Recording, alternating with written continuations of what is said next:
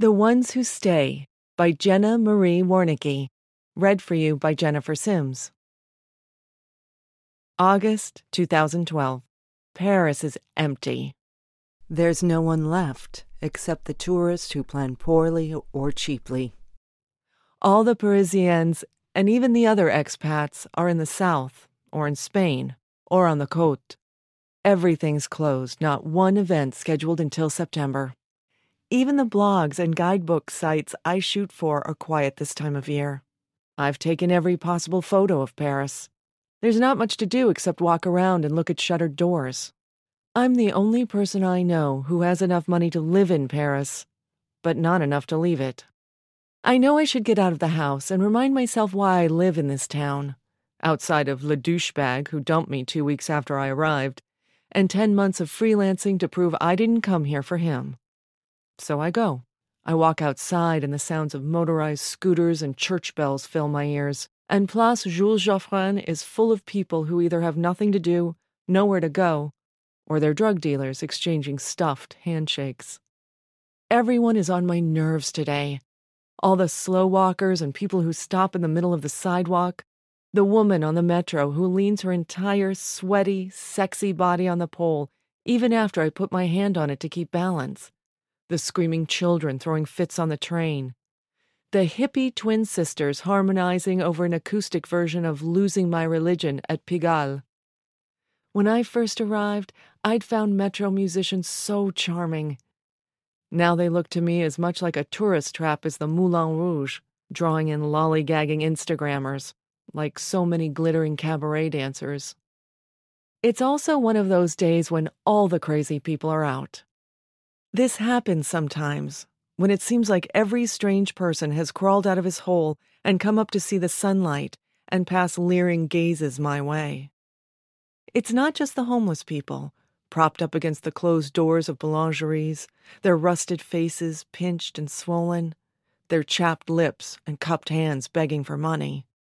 It's the functional weirdos, too, the deformed midgets and bug-eyed men, and people with whole face birthmarks, all of whom hobble my way as I transfer from the 12 train to the 2. It's the orange-tanned woman with straw-dry hair wearing an equally orange bodysuit, walking down the street with her cowboy boyfriend, who wears a Stetson hat and spiked leather boots in summer. It's the impossibly thin hipster who wears pants so tight I can see his dick tucked up to the right. It's easy to tell when this mood descends. You see the first strange face and you think, don't stare. You see the second one and think, that's odd. And by the third strange face, you know. It's going to be one of those days.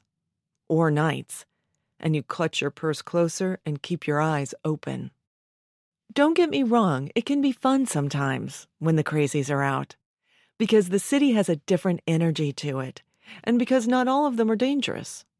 Sometimes if you go out on one of those nights and just watch people being, those are the nights you collect the good photos, as the weirdos jump off lampposts or start making out with strangers. Sometimes I'm the stranger. Sometimes the crazy is sexual, and on those nights, invariably hot nights, the beats of everyone's hearts pound close to their skin, and their sweat emits a kind of ready, go signal. But usually when I see the crazies out, I don't want to bother. I don't want to get hurt, so I just cross to the other side of the street and stay in for the night.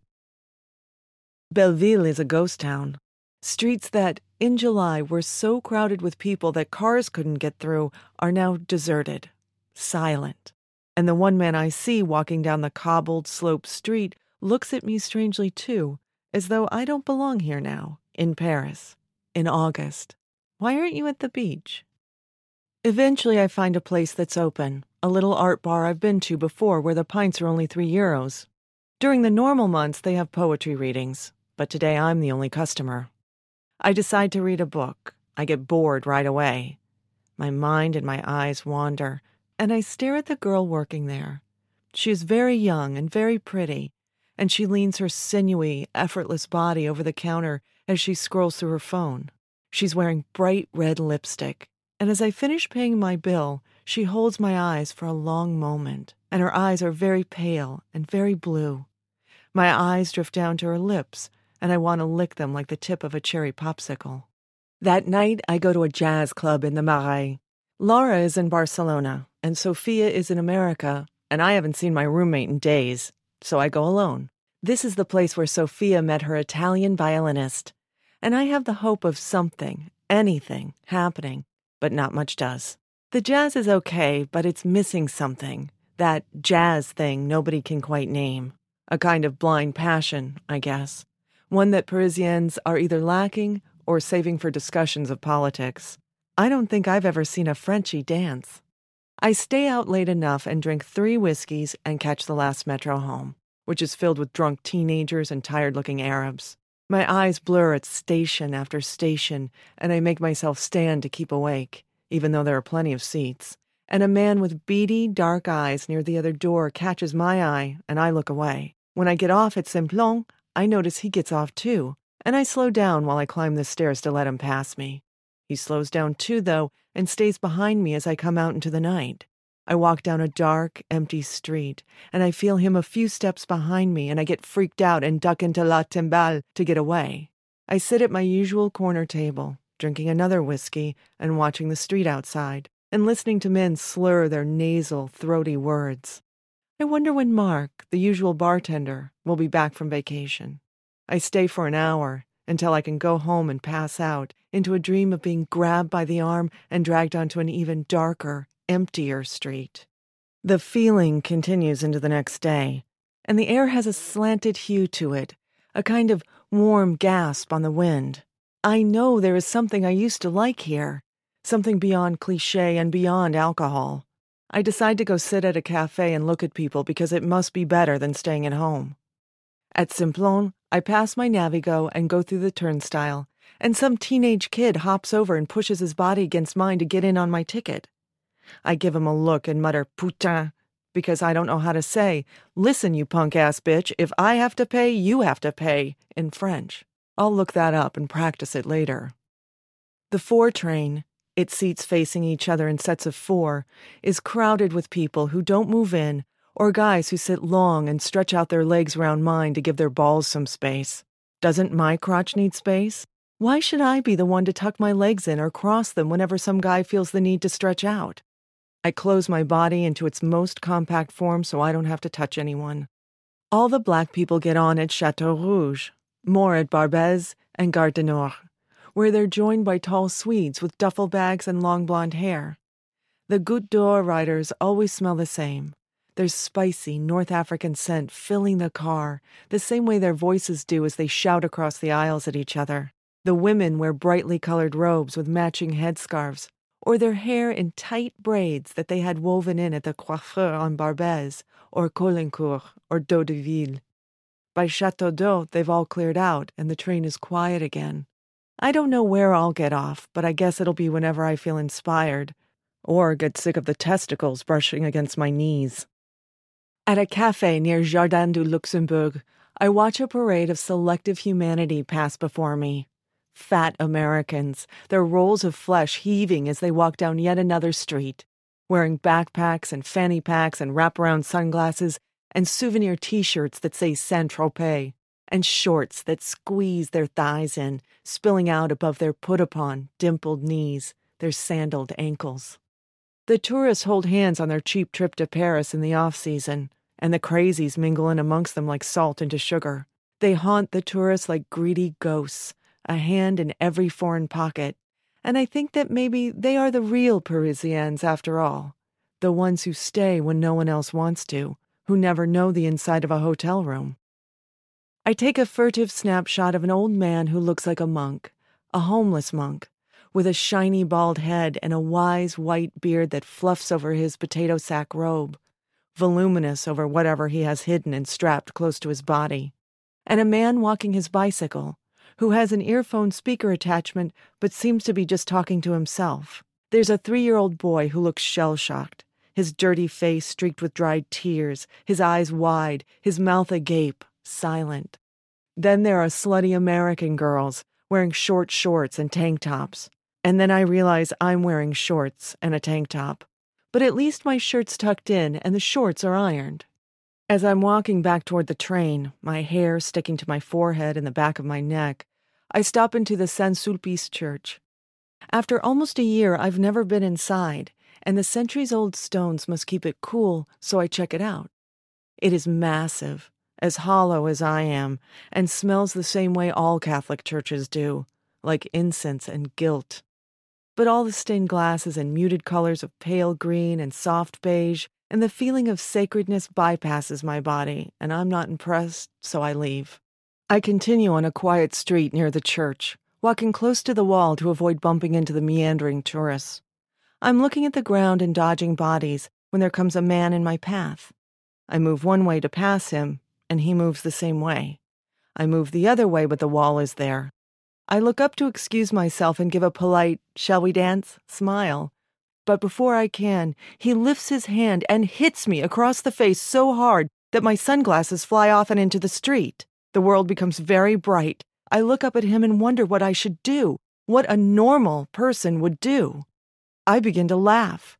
I laugh so hard that I double over and reach for the sunglasses. I laugh so hard that I begin to cry.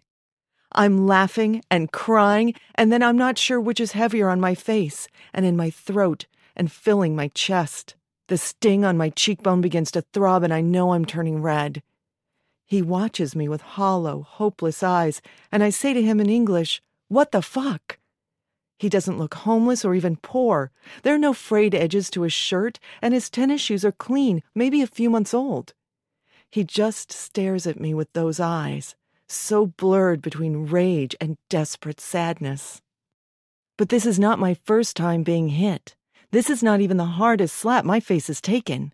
My college boyfriend and I would hurt each other much worse than this when we'd get drunk and have slapping contests at the bar. Suddenly I miss him like crazy. Where is he? Where is everyone I love? Where is everyone when I need them? I laugh again, bitterly, and hold my chin up to the man. "Vas-y," I dare him. "Go on." I beckon him with my fingers. "Vas-y, motherfucker, encore." But he just stares at me. He stands so still. I've never been as still as him in all my life. Before I can think it through, with the precision of many drunken nights of practice, my hand is flying toward this man's face, and I feel the satisfying contact of palm to cheek. But it's not the cheek of someone I thought I loved, or someone I trusted, or someone whose cheek I've felt beside my own. It is sweaty and jowly and unfamiliar. But by the time this sad thought passes through my mind, the man has grabbed my wrist, bared his teeth, and is shouting something I can't understand, and with his other hand he slaps me again, straight onto my reddened cheekbone. Spots flash white in my eyes. I swallow and take a breath. "Vas-y," I feel myself mumble, my head down, as he continues to hold my wrist. He hesitates, and I smell him breathing down on me, and out of the corner of my eye I see his fist ball and release, less sure of himself, maybe floating up somewhere nearer to sanity. I look up into his eyes. "Vas-y!" I scream one more time, and he hits me one more time, and this time it works. I feel the skin break open like a universe bursting into being. My cheek wet with spilled stars, and I can't see anything, and it hurts in its numbness, but I take it. I take it like a baby that's just been born and can't yet breathe on her own. When the man walks away, as casually as if he'd shaken the hand of a friend 3 times in a row, a handful of people come over to me, finally, and ask, "Ça va? Ça va?" I hear a Southern woman walking past saying, "Oh my Lord." I touch my face and the skin itself is pounding and bleeding, and I wonder how bad I look. I'm surprised my purse is still hanging from my shoulder. He didn't even want to rob me, I think. Maybe he was just as sick of stupid American girls as I am.